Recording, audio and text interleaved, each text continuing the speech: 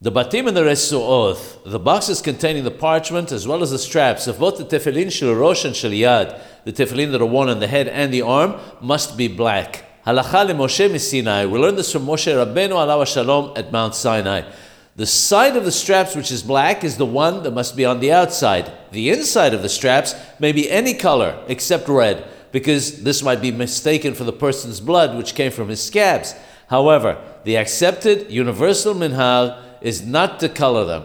There are those who color them black on the inside, as mentioned by the Arizal and the Rambam. However, this is not the prevalent custom. Indeed, the Ben Ish Hai mentions that they did not have this custom. It's my personal opinion that if one's forefathers did not have this custom, one should not adopt it oneself, as it gives the impression of trying to be superior to both them and the vast majority of Hachamim who did not take on this custom. One who has a tradition in his family to do so should continue in his tradition.